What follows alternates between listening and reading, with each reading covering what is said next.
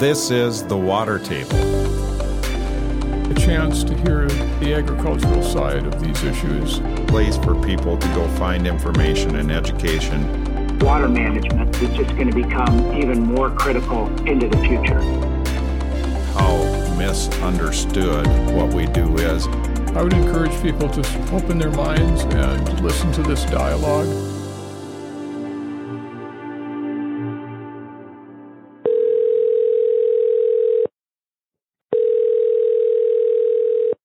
Welcome to the Water Table podcast. As you might know, this week I'm calling individuals around the Midwest, drainage contractors, and today I have Derrik Ellingson from Ellingson Companies on the phone with me, and just want to chat about how the fall is going up in North Dakota and throughout the region and the projects they're doing some water management on. Thanks for joining me today, Derrik.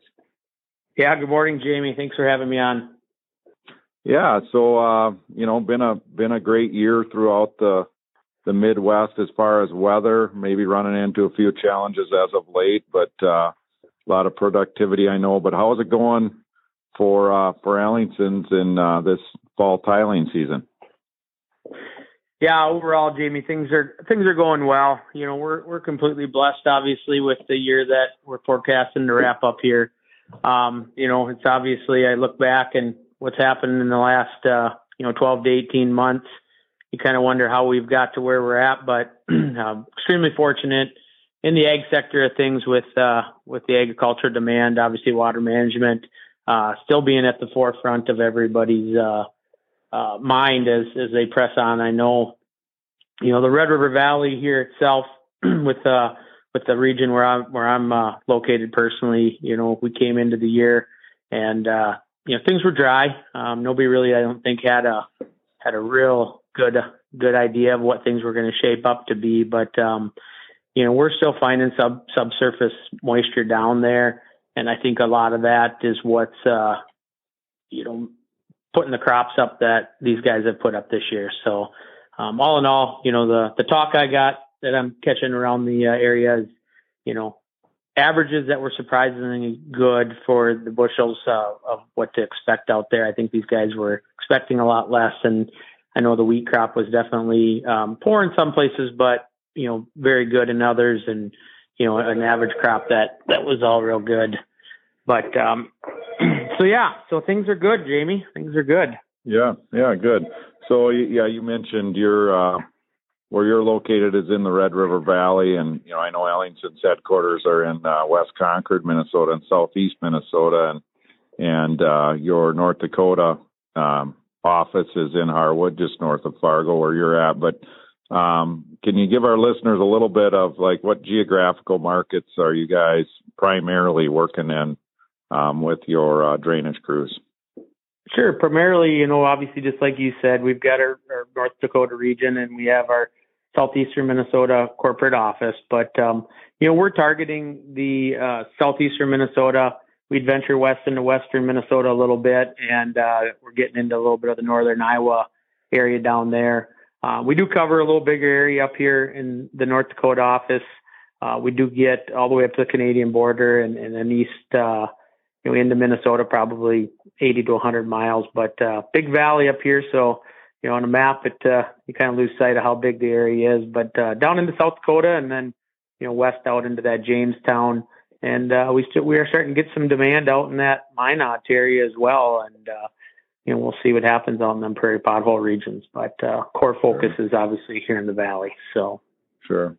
And what's a typical project for you guys? I'm sure it changes by geographical region, but if you're like in the Red River Valley, what would be just a typical day in, day out project you're working on? Yeah. So obviously up here in the Red River Valley, I mean, it's flat. I think a lot of people have been up here. Poses lots of different challenges that get thrown at us, but typically they're talking in the quarter sections is usually what everything's plotted off into. So I'd say the average job is, around 160 acres. Sometimes you get lucky, get bigger ones than that. But there's also a lot of random tiling going on and filling in different areas and 80s and whatnot as well. So sure. Sure. Any unique projects, cool projects that you worked on, maybe finished this calendar year or working on currently that you'd like to share or you could share with the listeners on something challenging that Ellingtons have been up to? Yeah, no, there's always different challenges that we get posed with in a calendar year.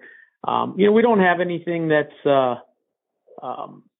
comes to mind right off the top. Obviously, we do deal with some high water table sands from time to time. We don't have any subsurface irrigation projects going on this calendar year.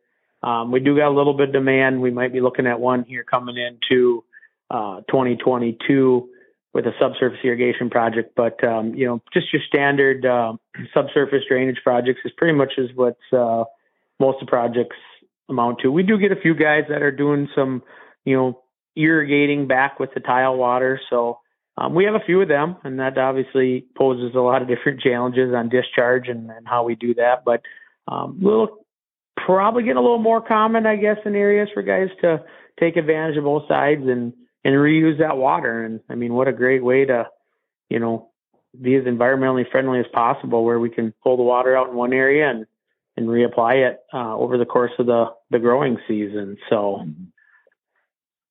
Yeah. So, that's great. That's great. Another thing that I think, I'd like to make sure our listeners understand, and talking to people this week throughout the Midwest region, and it's pretty different from Illinois and Indiana and Iowa compared to the Dakotas when it comes to, regulatory situations. And I know that, North Dakota can be challenging. And how is that going now? And, what's kind of on the top of your mind, or any, is it going better than it has been? And what are the challenges out there when talk about getting permits and just being able to go on projects? Yeah, no, I'd have to say overall, North Dakota has definitely gotten a little more pro on the water management side of things. The permitting process, I feel, has gotten definitely better. We've had ups and downs in the permitting process over the course of the last 8 years. Jump across the river to the Minnesota side, obviously, the controversial Red River and obviously the River Valley being a lake bottom, water is, our friend Mark Twain once said, whiskey's for drinking, water's for fighting over. And I have to believe that's awful true.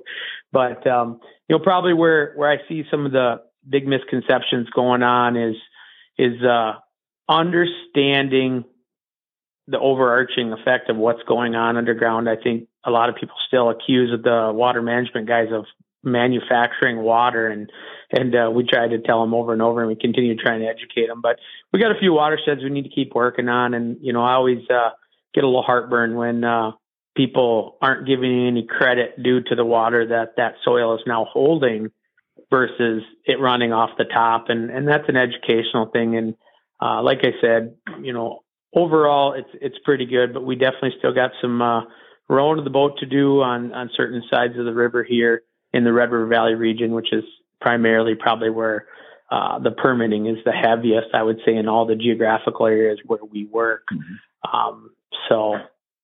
Well, just, I wanted to have you share that, because it is different in other areas. They just don't have to deal with some of the issues that happen in the Dakotas, and just thank you guys at Ellingson's for, carrying the bucket of water in regards to helping the whole industry with streamlining some of this in some of these areas where people just aren't aware. They don't have the knowledge or the education, and that's part of what we're trying to do here on the water table too, is just help people that maybe are against something because they don't know, and if we can educate them, they will come around. So appreciate what you guys are doing on that end.